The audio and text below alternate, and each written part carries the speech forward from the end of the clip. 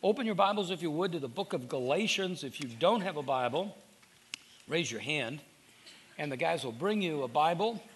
When you get a Bible from us, it's page 631. So we start this study. This study will take us right to Easter. So it's week one in the study of the book of Galatians. We're going to look today at verses 1 through 10 of chapter 1. I'm always mindful of, my daughter Haley. Well, each of my daughters, it's Susan, super critical of my teaching. But Haley would always say, whenever you have a lot of quotes, whenever you read a lot of quotes, it typically means you haven't prepared or you don't have anything to say. And so I'm starting today with a lot of quotes. Not because I haven't prepared, not because I don't have anything to say, but oftentimes at the beginning of a book, it's just kind of helpful to let these things just kind of run over you. Just kind of just all over you, so you get kind of the scope of what several authors say about the book we're getting ready to study. So let me just read you 3 or 4 of these. One author writes this: the book of Galatians has been conferred with such titles as the Magna Carta of spiritual liberty, the battle cry of the Reformation, the Christian's Declaration of Independence. It is clearly the Holy Spirit's charter of spiritual freedom for those who have received Jesus Christ as Lord and Savior. Many church historians maintain that the foundation of the Reformation was laid with the writings of Martin Luther's commentary on Galatians. The great German reformer said, "The epistle to the Galatians is my epistle." Another author writes this: the message of Galatians is the message of Christian spiritual freedom. So you're starting already to get this idea of spiritual freedom. It's his deliverance by Christ from the bondage of sin and of religious legalism. Its message is particularly relevant in our own day, as personal freedom has become a dominant emphasis of countless philosophies, both within and without of Christendom. Another author writes, not many books have made such a lasting impression on man's minds as the epistle of Paul to the Galatians, nor have many done so much to shape the history of the Western world. For it rightly maintains that only through the grace of God in Jesus Christ is a person able to escape the curse of his sin, of the law, and to a new life to live, not in bondage or license, but in genuine freedom of mind and spirit through the power of God. Because of the powerful truth, Galatians is called the cornerstone of the Protestant Reformation. It goes on and on and on. Let me read you one, just a little bit different flavor. Galatians is a letter to recovering Pharisees. The Pharisees who lived during and after the time of Christ were very religious. They were regular in their worship, orthodox in their theology, and moral in their conduct. Yet, something was missing. Although God was in their minds and in their actions, he was not in their heart. Therefore, their religion was little more than hypocrisy. The Pharisees were hypocrites because they thought that what God would do for them depended on what they did for God. So they read their Bibles and prayed and tithed and kept the Sabbath as if their salvation depended upon it. What they failed to understand is that God's grace cannot be earned. It comes free. The way out of Phariseeism is called the gospel. It is the good news that Jesus Christ has already done everything necessary for our salvation. If we trust in him, he will make us right with God by giving us the free gift of his grace. When we reject our own righteousness to receive the righteousness of Christ, we become, it's a great phrase, former Pharisees. So thus the title. So as you look at the title of the study, Fighting for Grace, it might even seem ironic because grace is that free gift that God gives us. What's the struggle? Well, it's the struggle to find grace and to keep it as grace. So, I'll speak autobiographically. So I've been teaching for 20 years at the East Valley Bible Church and now at Redemption, but in the Gilbert campus for 20 years. And rarely is there a topic that generates so much pushback as grace. And that seems ironic when we really do comprehend that I'm saved by grace through faith, but then all of a sudden it becomes, but that's so simple. There must be something more to it than that. There seems to be this, and I would say the better the church, the more pronounced this is. So my friend Jamie Rasmussen has been teaching about grace for a year up at Scottsdale Bible Church, and he will tell you the pushback is huge. By and large, even those of us who know Christ as Lord and Savior are oftentimes scared of grace when we're confronted by it. Grace is a marvelous thing, amazing grace. Sweet the sound that saved a wretch like me. It's an amazing thing, but then we try to deal with it in our life, and it can become scary. Now, let's read these. I'm going to make one observation as we do. I want to read these 10 verses. Paul, an apostle, and he has parenthetically now, not sent from men, nor through the agency of men, but through Jesus Christ and God the Father, who raised him from the dead, and all the brethren who are with me. So that's who's writing. It's Paul and then the guys that are with him. To the churches at Galatia. Grace to you and peace from God our Father and the Lord Jesus Christ, who gave himself for our sins so that he might rescue us from this present age according to the will of our God and Father. To him be the glory forever. Amen. So that's his first 5 verses. Those of you that have been around, or if you just want to kind of flip and you start to look at Paul's letters, epistles that he writes, that's kind of a standard greeting. He identifies himself, oftentimes mentions others that are with him, oftentimes extends a greeting of peace, grace and peace, always in that order. He adds a bit of a doxology here, and he also adds a little definition of the gospel. So we'll come back and break that down. Here's what's missing. Look at verse 6. I'm amazed that you so quickly deserted him who called you by the grace of Christ for a different gospel. In essentially every other epistle that Paul writes, there's a section of commendation. So if you turn to the left, the next book to the left is 2 Corinthians. The book after that is 1 Corinthians. So Paul's writing to this church at Corinth. This church at Corinth is all screwed up. It's got so much sin, so many problems, including the fact that Paul says there's a guy in the church who's sleeping with his mother, most likely his stepmother, and the guys in the church aren't dealing with it at all. Even to this church, so look at the beginning, Paul called us an apostle, verse 2, to the church which God has put at Corinth. Verse 3, grace to you and peace from God our Father, the Lord Jesus Christ. So everything we saw in the book of Galatians. And except he goes this, I thank my God always concerning you for the grace of God which was given to you in Christ Jesus, and that everything you were enriched in him in all speech and knowledge, even as the testimony concerning Christ was confirmed in you, so that you are not lacking in any gift, awaiting eagerly the revelation of our Lord Jesus Christ. So here's this church that's an absolute mess, and there's a section at the beginning and periodically throughout the book of commendation. Now, go back to the book of Galatians. There's that standard greeting, and there's no commendation at all. Paul goes right after it. He gets to verse 6. I am amazed that you so quickly deserted him who called you by the grace of Christ for a different gospel, which was really not another. Only there are some who are disturbing you and wanting to distort the gospel of Christ. But even if we or an angel from heaven should preach to you a gospel contrary to what we've preached, he is to be accursed. As we have said before, so I say again, if any man is preaching to you a gospel contrary to what you have received and what we've delivered to you, he is to be accursed. Literally say, go to hell with that other gospel. That's what he's saying. For am I now seeking the favor of men or of God? Or am I striving to please men? If I were still trying to please men, I would not be a bondservant of Christ.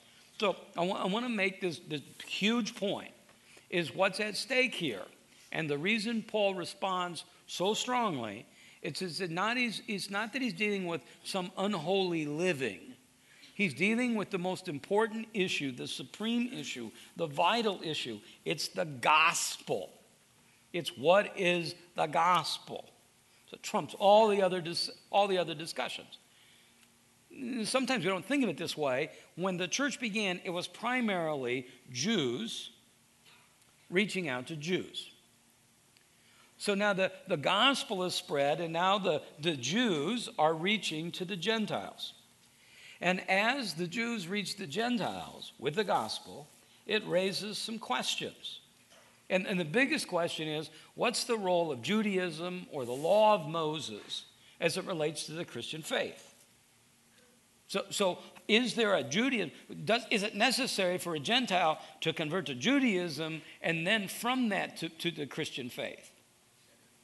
Is there a part of Judaism that needs to be fulfilled in terms of the observance of the law for a Gentile to become a Christian?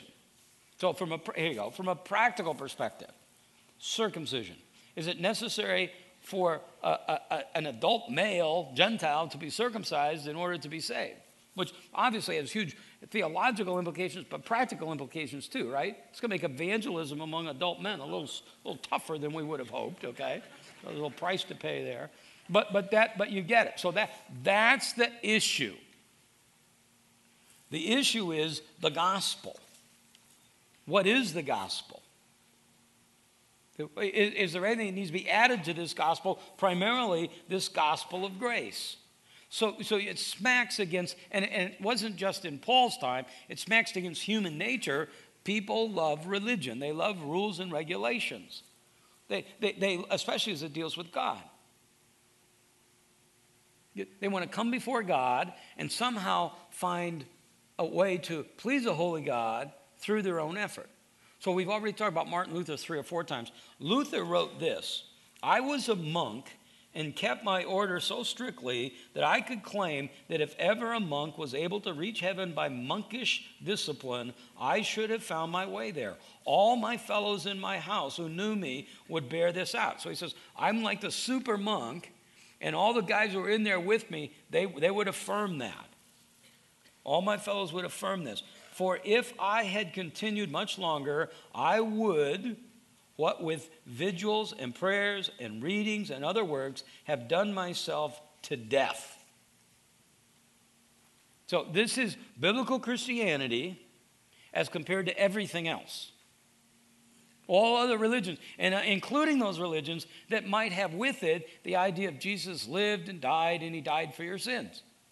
What Luther is saying is, I was the super supreme monk.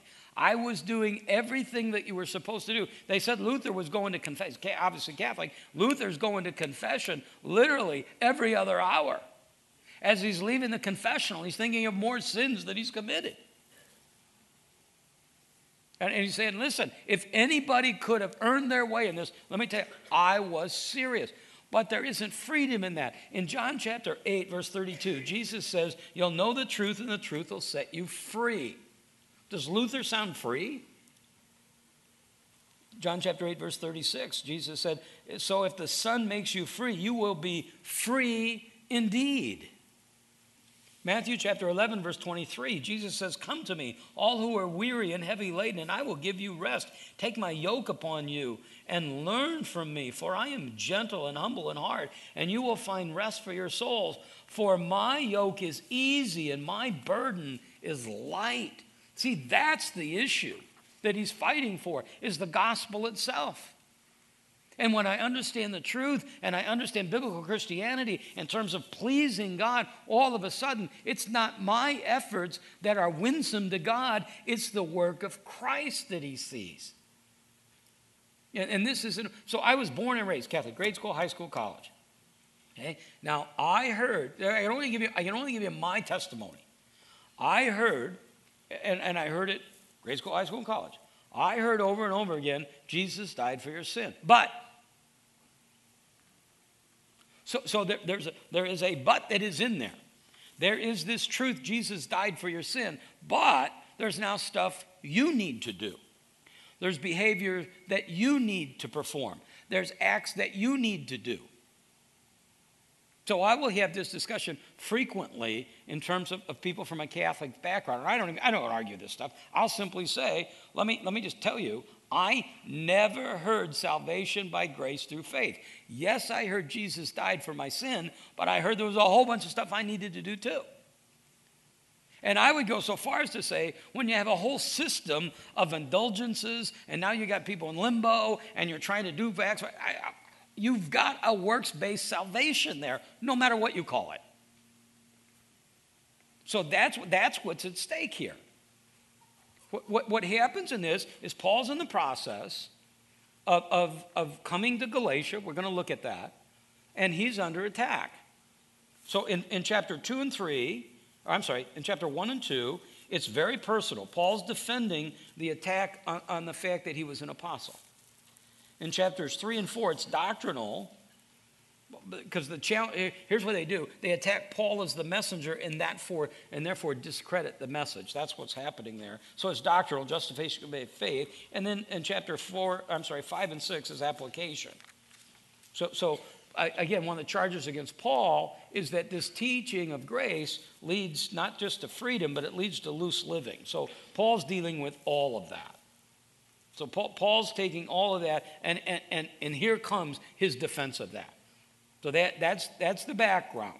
That's the big idea. We got one idea today, and here's the gospel. It's a gospel of grace. So we're going to take that, if you will, as a prism, and we're just going to go ding, ding, ding, ding, and hopefully see things, same thing, nuanced a little bit differently. But the point is this, that the gospel is that Christ died for our sin, and in him and him alone we find eternal life. And there's nothing you need to do to be saved. There's nothing to add to that gospel. There's no act for you to perform. There's no good deed you need to do. You are saved by grace through faith. So let's kind of attack these 10 verses. Paul identifies himself, and then he adds quickly his title. He says, I'm an apostle, but I'm an apostle not by agency of men. I wasn't elected to this.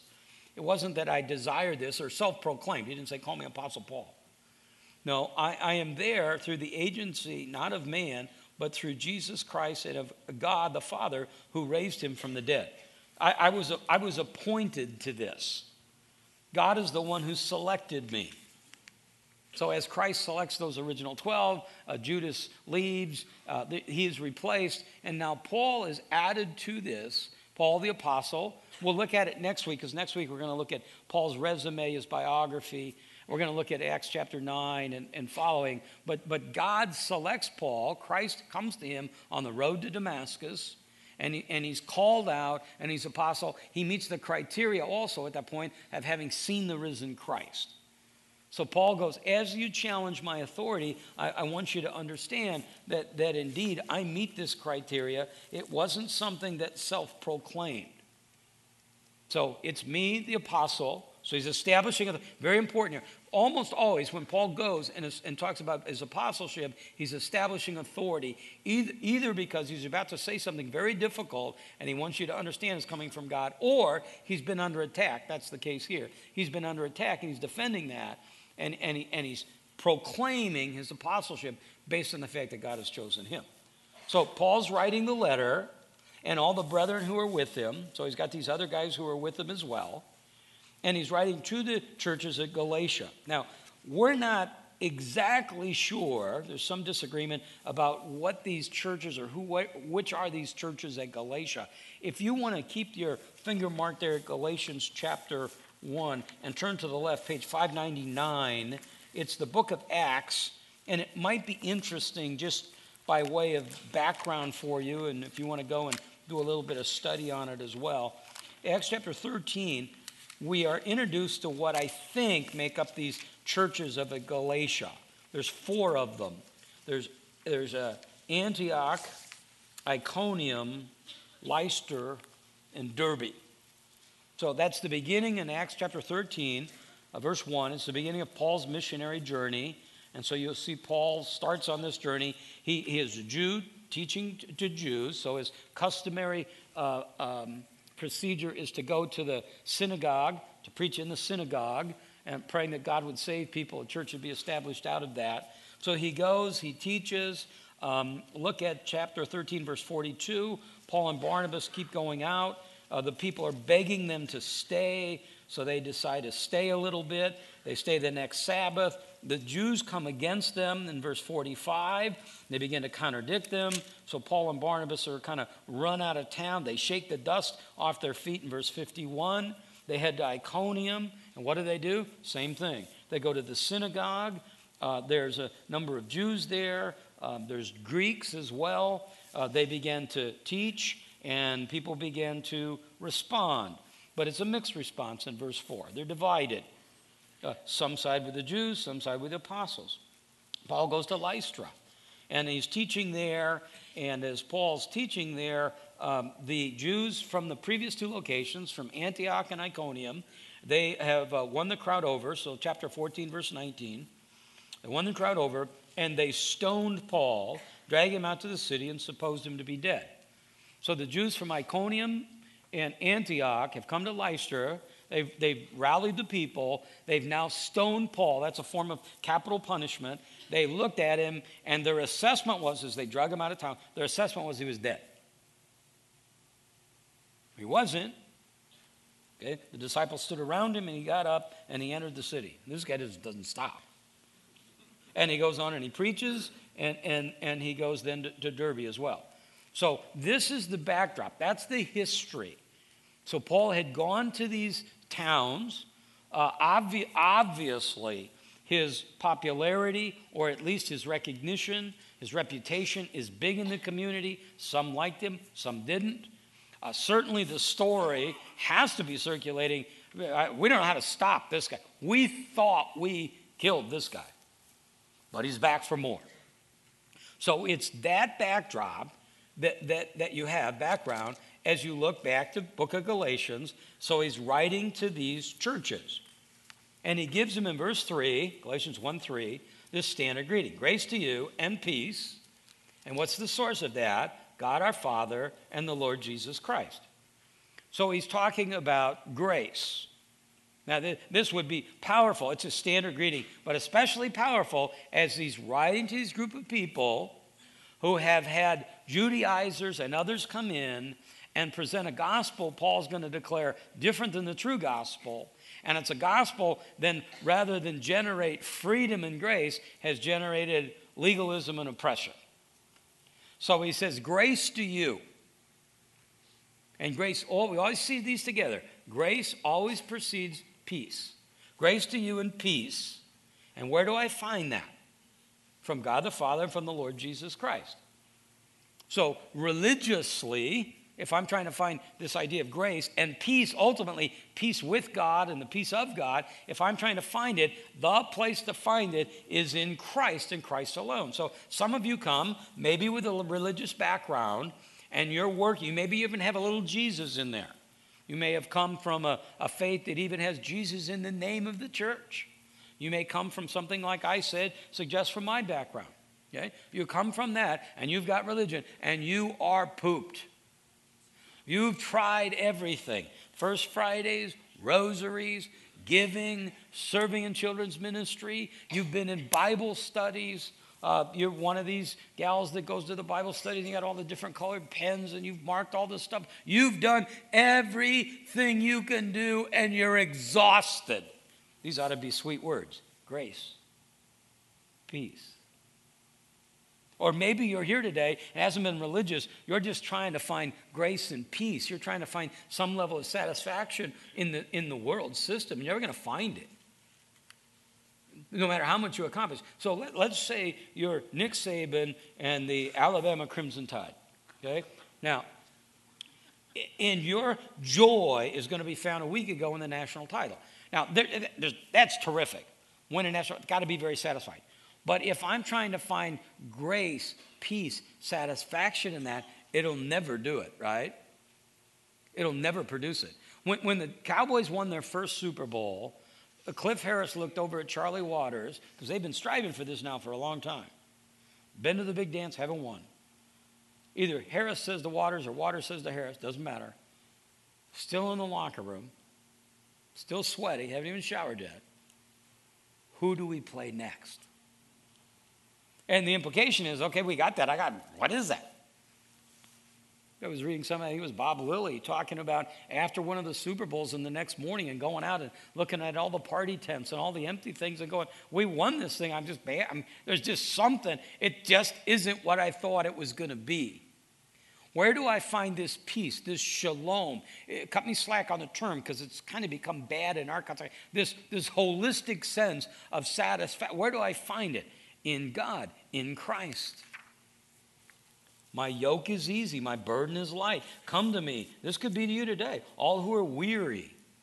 You're just pooped. You're pooped of trying to be good. You've done everything you know what to do to please God, and you don't measure up. Let me just tell you, and you never will measure up. You can't do it. Quit.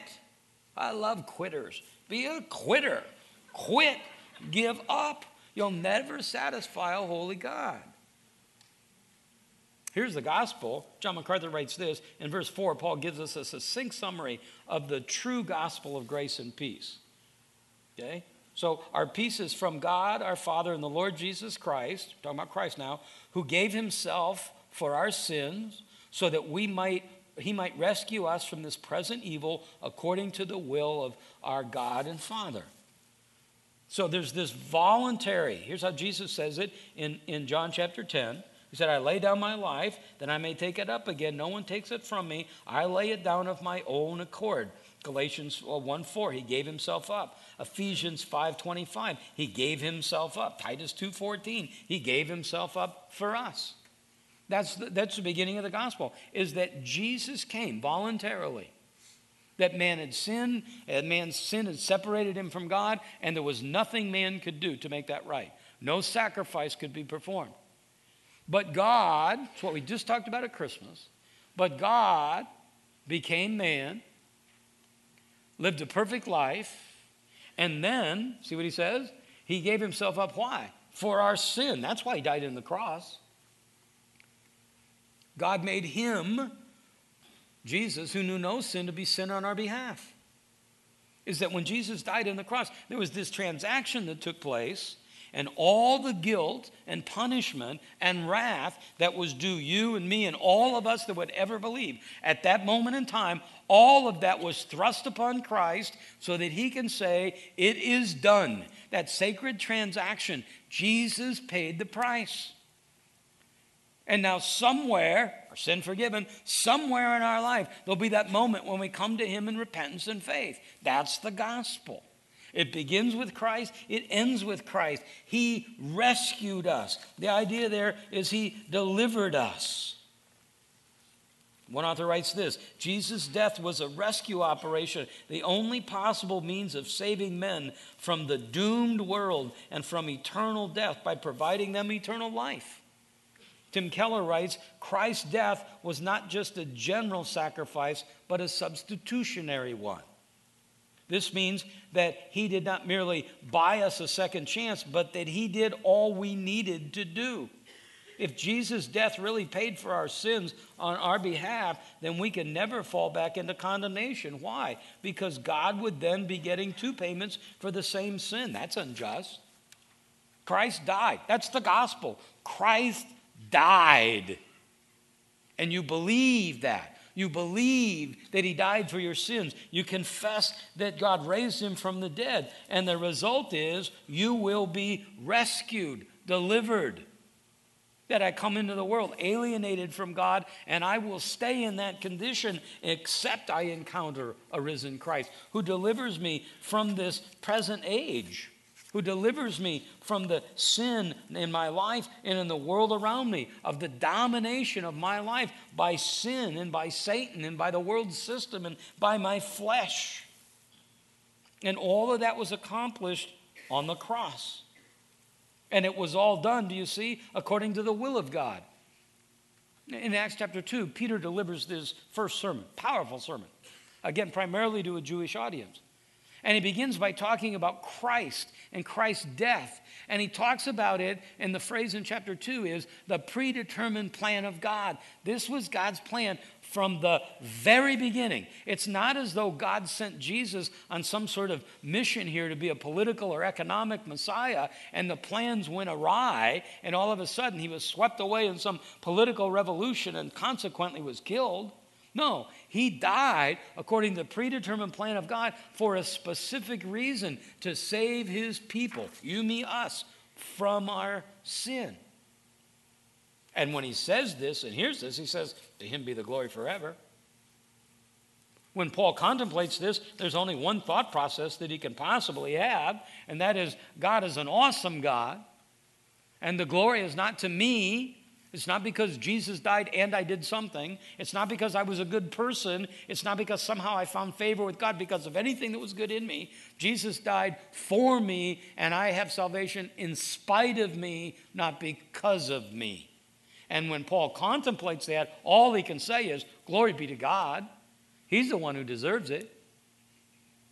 So that's Paul's introduction. Somewhat of a standard introduction, though he puts the gospel in there kind of in one verse. He goes from there, he like a rocket ship here. I am amazed that you're so quickly deserting him who called you by the grace of Christ for a different gospel, which is not really another gospel. I can't believe that you tapped out so fast.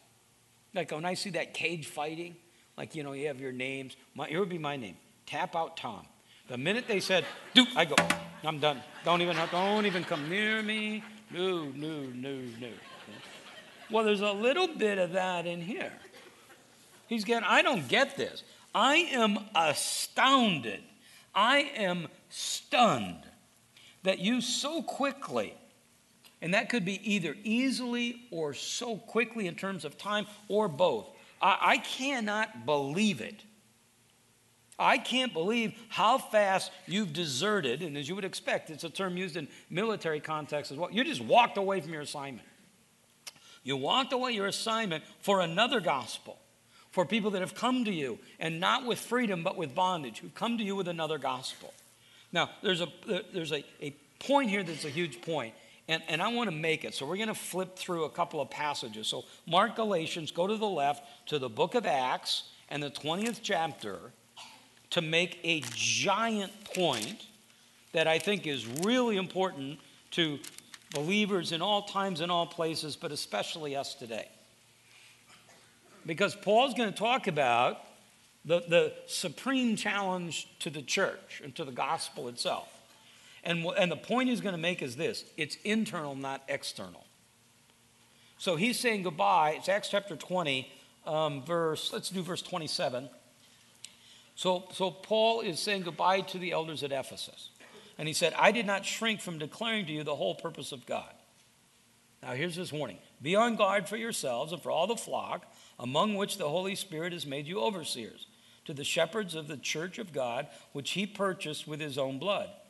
I know that after my departure, savage wolves will come in among you, not sparing the flock, and from among your own selves men will arise, speaking perverse things to draw away the disciples after them. Be on the alert. So what's Paul saying? He's saying goodbye to the elders at Ephesus, and he's saying, watch out. He's not saying it's going to be persecution from the Romans. He's saying it's going to be the dangers within the church. He's not saying it's the attack out there. So if you read my emails and the stuff that people send to me and all this, you would think that the enemy of the church is the ACLU, the liberal left, the media, you think it would be all of that. That's not what he says in here. The enemy of the church, he said, the thing you want to be careful about and afraid of are the people inside the church, not outside the church. John MacArthur writes this: the most destructive dangers to the church have never been atheism, pagan religions, or cults that openly deny Scripture, but rather supposedly Christian movements that accept so much biblical truth that their unscriptural doctrines seem relatively insignificant and harmless. So I'm talking to a bishop of a Mormon church, and at the end of a 3-hour discussion, he says to me, we're saying the same thing, just slightly different. And I said, no, what's scary is we're saying radically different things and they sound the same. That's the difference. So it's the same thing in all of those discussions. You have to be very, very careful here. Let's stay on this journey just a bit so we can make this point. 2 Timothy, page 646. 2 Timothy chapter 4. Love this passage. Love this book. 2 Timothy chapter 4. Verse 6 and 7 and 8. We'll look at those first two. But in verse 6, Paul gives us the context here. And he says this, for the time of my departure has come, I'm already being poured out as a drink offering. So what Paul's saying is, he's writing to Timothy, the cat he loves more than anybody else in the world, and he's saying, listen, I'm about to die. The time of my departure has come. Now, verse 7, and what I love about verse 7 is it's Paul's assessment of his own life. So we hear all the time, I want to hear at the end of my life, well done, good and faithful servant. Okay, well, that's Jesus' assessment and commendation, and we want that. Here's Paul, and to me there's something really powerful about his ability to say this. It's his own assessment. He said, I fought the good fight, I finished the course, I kept the faith. He said, I've been in this thing the whole way. I fought the fight. I finished the course. I kept, and now that's what we focus on, the faith. It's a definite article. He doesn't say I kept my faith. He said there was a body of truth that was passed on to me, and I didn't change it or alter it, and I passed it on. I didn't add to that gospel. I didn't take away from that gospel. Let's do one more. So it's it's the back of the book, page 663, Jude. So if someday you get ambitious and you're going to read a whole book of the Bible in a day, Jude's a good one, one chapter. Jude, a bondservant of Jesus, brother of James, to those who are called. Verse 3, while I was making every effort to write to you about our salvation, I felt necessary to write to you, appealing to you to contend. That word that's translated contend is actually hand-to-hand combat. It's wrestling. In Ephesians chapter 6, it's talking about struggle that we have, not against flesh and blood. To contend earnestly for the faith which was once and for all handed down to the saints. So you get the backdrop there. I want you to contend for the faith. Who's the enemy? For certain people have crept in unnoticed. Those who were long beforehand marked out for this condemnation. Ungodly persons who turn, and he says there's two things this group does. They turn the grace of our God into license, and they deny our Master and Lord Jesus Christ. So from the beginning, the concern we ought to have is not what's outside, but what's inside. It's not those who just blatantly attack us, but those who come and as Satan himself, not as a roaring lion, but as an angel of light or a subtle serpent. So this morning it was like 8:15, and Tim Mon came through and he said, I just came across this today, something on a phone, an email or something, dangers facing the church. And it was false gospels, but let me just give them to you quick. It was the feel-good gospel, kind of different things we deal with. You know, God wants you happy. I always thought Larry Wright made this stuff up until it happened to me, but I've had the same thing happen to me. God wants me happy, my spouse makes me unhappy, God wants me divorced. Okay, so you hear that. God wants me happy. Here's the me gospel. What about me? This is all about me. So I like Jesus because it's like 3 wishes. It's the greed gospel. Health one. This one sets me off and this is my one that just sets me off. These are the guys. And it was one of them was on this week. I'm not going to name his name. And he's awful.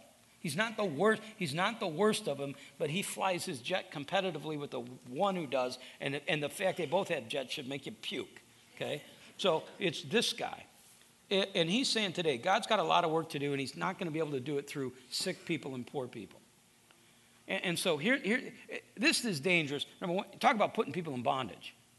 So you come to me and you have a sickness, and I say it's because you don't have enough faith. Or if you have enough, and this breaks down so quickly. It says, if you have enough faith, you'll be healed. Obviously, that must fail somewhere, right? Everybody's dying of something somewhere. And the theology of it, and this is why it's so wrong, is they'll go, by his stripes you were healed. So now they're messing around with the gospel and the atonement itself. So we would say in the atonement, Christ purchased for us our salvation. They would say, but he purchased your healing. He purchased your wealth. He purchased your bank account. All this stuff. This stuff is so bad, so evil, so rotten, so puts people into bondage, delivers nobody from anything. Okay? So that's one of those. A cheap gospel, just believe. All you got to do is believe. Well, it is that. Is that easy? Well, there's sin and forgiveness. A shallow gospel, it's watered down. There are many ways gospel. I watch Oprah on cable on Cox's Channel 100. And Oprah's got a new show she's doing now called The Next Chapter. And she's doing some really good stuff. She interviewed Joel Osteen, and Victoria, in their house the other day. And so you could raise all sorts of issues. But she asked him about his homosexuality as sin. And this is very similar. All these interviews with him are about the same.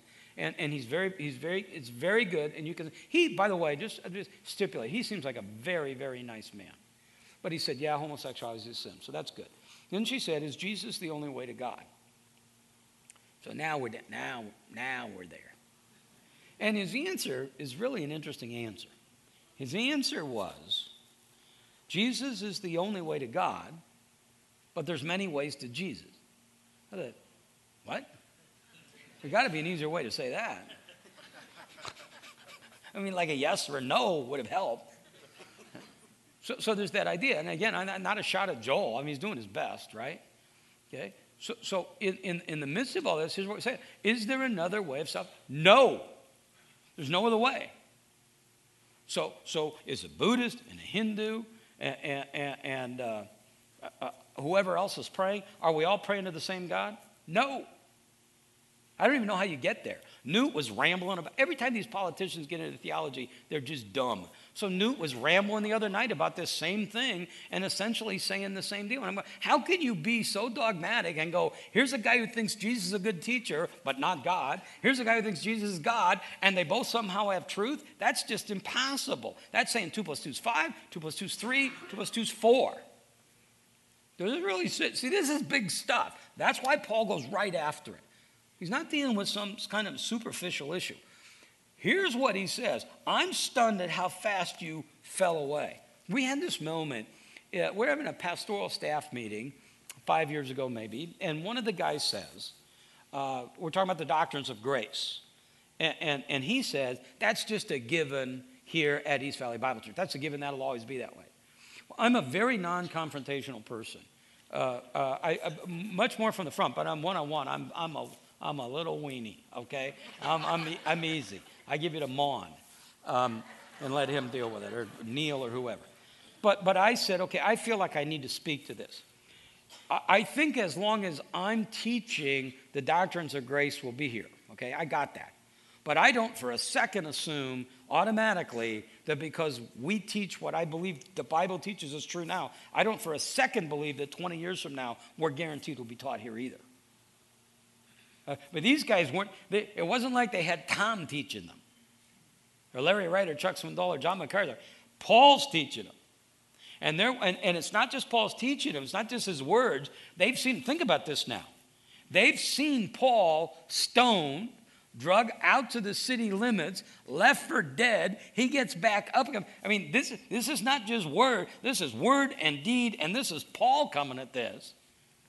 And yet, they've walked away. He calls them in chapter 1, verse 11, chapter 3, verse 15, chapter 4, verse 12. He calls them brothers. He's saying they're believers. He's saying, have you deserted the one who has called you? It's in the aorist participle. It means he's called you once and for all. How can this happen to you? It happened so quickly. You deserted for a different gospel, which is really not another. The word that's translated another is like what we saw in John chapter 14, 15, 16, 17. When Jesus is saying, I will send you another, meaning the Holy Spirit, it means exact and the same. You walked away not for another gospel. It wasn't just the same thing said differently. You walked away for a completely different gospel. Only there are some who are disturbing you and wanting to distort the gospel. Disturbing means to shake you up, to agitate you, to stir you up. It implies they're emotionally disturbing you. They're unsettling you. They want to distort, literally turning an idea into something the exact opposite. The gospel comes along and says it's grace. People come along and say it's grace plus. It's not grace, it's the law. It's not grace, it's what you need to do.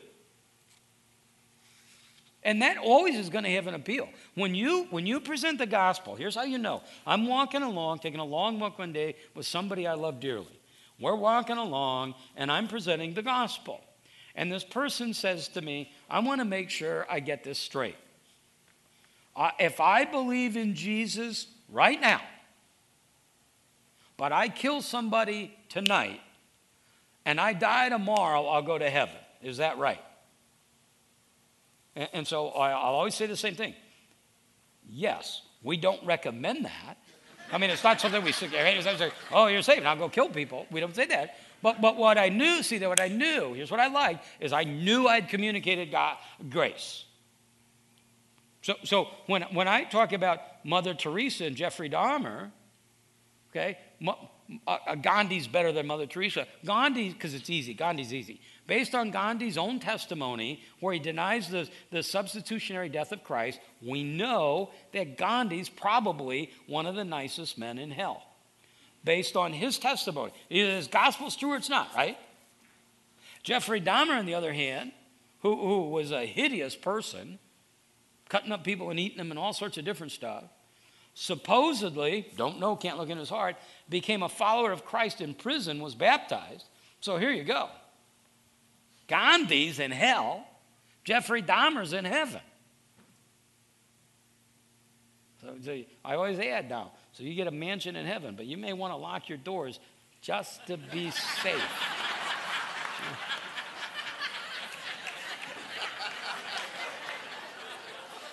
Be careful. You don't ever know. Well, wait a minute, because you all laugh about this, but I guarantee you there's a whole bunch of people right now, and they're just going, I want to get a hold of that short, fat guy right by the throat right now. That can't be right. It can't be right in religious terms. It's absolutely right when it comes to grace, because it's not based on how much sin they committed or how much good they did, but did they deal with the person of Christ? So when I come to grips with this is so cool. This is why it's so freeing. Is the closer I come to see myself through the scripture, all of a sudden what I see is I'm more sinful than I ever imagined, but more loved than I ever dreamed. I'm more sinful than I ever. I'm despicable in my sin. Because it's not even the sins of omission, it's the sins of commission. It's even doing the right thing. Like when God saved me, right at the same time, God saved a guy by the name of Tom Woods. So Tommy is a very nice, just a nice guy, and I wasn't. Okay, so we had been saved about a year. We went to a place called Chubb's. Used to be a great place to go and get a cheeseburger. Great cheeseburger. So we're there, and Tommy and I are reviewing our year, and I'm talking about my life and changes that I've seen. And I'm saying, Tommy's kind of interesting because there's not much change in you. I don't mean that argumentative. I'm just saying, Tom.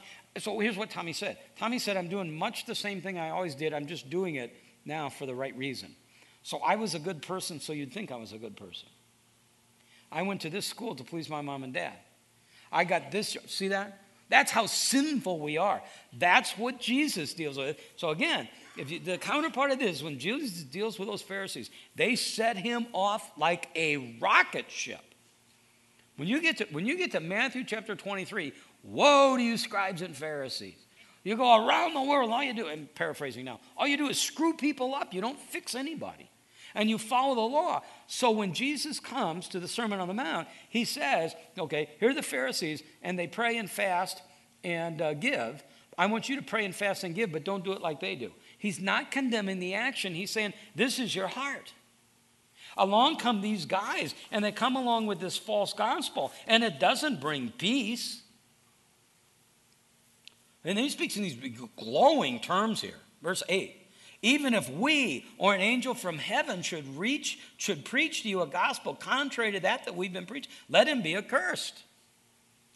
So if you're Joseph Smith and some angel comes to you and he preaches a gospel, other than this, it ain't right. Mormon.org, here you go, simple sentence. We believe that, Now think about the subtlety that we've talked about.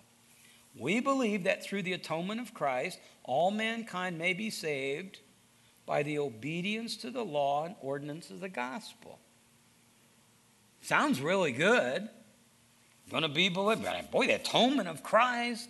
Yeah, he's the general partner, but you're the limited. He did his part, now you do yours. See how subtle all this is? Verse 9. We've said it to you before. We say it again. If a man is preaching to you a gospel contrary to what you received, let him be accursed. So if this guy comes along and he's got degree after degree after degree after, I'm totally open to this. I would say at least every other time in the Connect class, there'll be a question that goes like this. Tom, where did you go to seminary? Tom, where did you go to school? And I'm not proud of it, but the reality is I didn't even take a class. I didn't go to school, okay? And so over the time, that's probably presented, and I know for some people, it's presented a problem for them, and I totally get that. I get it. But here's what he's saying. You get somebody that comes along and like they've been to Oxford and Cambridge, and they've been to Westminster, and they've been to Fuller, and they've been to all these seminaries. More degrees than a thermometer they got. But at the end of the day, they preach a gospel other than this. They should, to hell with you and your gospel. That's what he's saying. This is a big deal. That's why he's so riled about this. This isn't some ancillary thing. This is about the gospel itself. This is about Jesus Christ himself. This is about what he did and what he accomplished on the cross. Now, to the charge, and we'll just touch on it in verse 10, to the charge that Paul is a populist and he's just there, an apostle because of the people, he writes in verse 10, for am I now seeking the favor of men or of God? Or am I striving to please men? If I were still trying to please men, would I not be a bondservant of Christ? I wouldn't be. He said, do you think this is a popular message? This is going to win people over? He said, all these accusations that somehow I'm just one of the people's guys and all I want to do is please people. No, here's what Paul said is, I want to communicate the truth. So what do? It's really simple. You believe this gospel. You rejoice in this gospel. You become familiar with this gospel. You understand the gospel.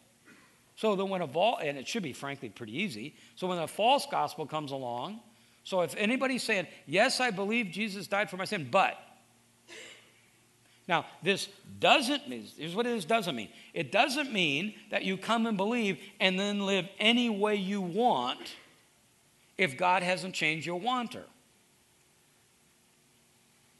So it doesn't just mean that works and what we do are not important. They are very important. Not to produce salvation, but as a result of salvation. If I have an encounter with the one true God, if I have that encounter, my life should be transformed. My life will be changed. Now, here's been my experience. Maybe it's yours too. Is that there's all sorts of people who want to come along, and once you start talking grace, they want to add to it. And it's vicious. It's like, it feels like I know a bunch of people who are running in P.F. Chang today, the half marathon and the marathon. So Frank Switzer. Frank will start in February teaching at our Arcadia campus. So Frank's running the marathon. Frank gets up every Thursday morning and Sunday before he teaches at 2 o'clock and runs somewhere between 15 and 20 miles. Yeah, it's stupid. I mean, it's really dumb. 3 weeks ago, I got up at like 7 and drove to Egginton's, and I was exhausted. I was exhausted. I had to eat. I had to eat more and rest. Got a room there at the Hilton just to rest it. Yeah. Okay. Here's how insidious religion is. So they're running along, and they're marking these times. And those guys that are serious about it, they've got their split fractions figured out. They know where they are. They see the 10-mile mark. They know the number they're supposed to be. Here's what religion does. Religion, as you're running up to that finish line, they just keep moving it. It just keeps going further away. The closer you get, the more they move it away. You give them that supreme effort. You hit that wall, you break through that wall, you're going and going and going and going. And they move it away, and they move it away. That's what religion does. Religion never produces satisfaction or a win, because religion will never please God. Only the finished work of Christ. So now, are you a sinner? Yep. But I'm not paralyzed by my sin, because when Jesus When Jesus died, he died for me. When the Father looks at me, he accepts me. Now take all of that. Got to go now. Take all of that and contemplate the phrase that we keep in front of you all the time. There's nothing you can do to make God love you more, or nothing you can do to make him love you less. See? This is not about you performing for God. That Jesus accomplished that. And maybe just humanly, maybe you had a dad or a mom and your whole relationship was based on your performance. You know, you played baseball, you went 2 for 3, dad loved you. You went 0 for 4, didn't talk on the way home. Maybe you have a spouse that if everything's going well, they love you. If not, it's totally based on performance. And now we come to God and we assume the same thing, and he's going, Tom, relax, my man. I don't need your performance. It's because you love me that you obey my commandments. That's why he says this burden is not heavy. You're not running a race where they're moving the finish line. You've already won. You got it, man. You finished the race. He's declared you, I feel like some psychobabble guy now. He's declared you the winner. You have the victory, all that goes with it. You're accepted by him. Now, because he loves you. Why? For God so loved the world, he gave his only begotten son. We love him. Why? Because he first loved us. Now, out of a response to the love that he's demonstrated in Christ, now we want to live this way. Now, all of a sudden now, it's a Sunday morning. There's stuff to do. Maybe it's your only day of rest. And you come to a place like this. You give generously, dough. You serve, hundreds of you. Why? To earn God's acceptance? No, but because he's already accepted you. You're his kid. And you're going, God, I'm not trying to repay you. I'm just responding to the grace and mercy you've given me. How cool is that? It all goes back to the cross. Here's what's going to happen if you're in the conference center. Matthew will be there in a minute to close your time. Here in the chapel now, Matt Dresbach will come lead us in communion, our time of worship. Next week, we're going to look at the balance of chapter 1, and we really see what I would call Paul's resume. He's very autobiographical, and he'll talk a little bit about who he was and the type of person he was, and start to fill in some of the blanks you might have right now. Okay? Let me pray as Matt comes. Father, thank you for this amazing truth. Thank you for the gospel that sets us free, not puts us in bondage. Thank you for the love and grace and mercy that we find in Jesus. God, I pray that you would keep us free from legalism and bondage and free to live in grace. We pray that in Christ's name. Amen.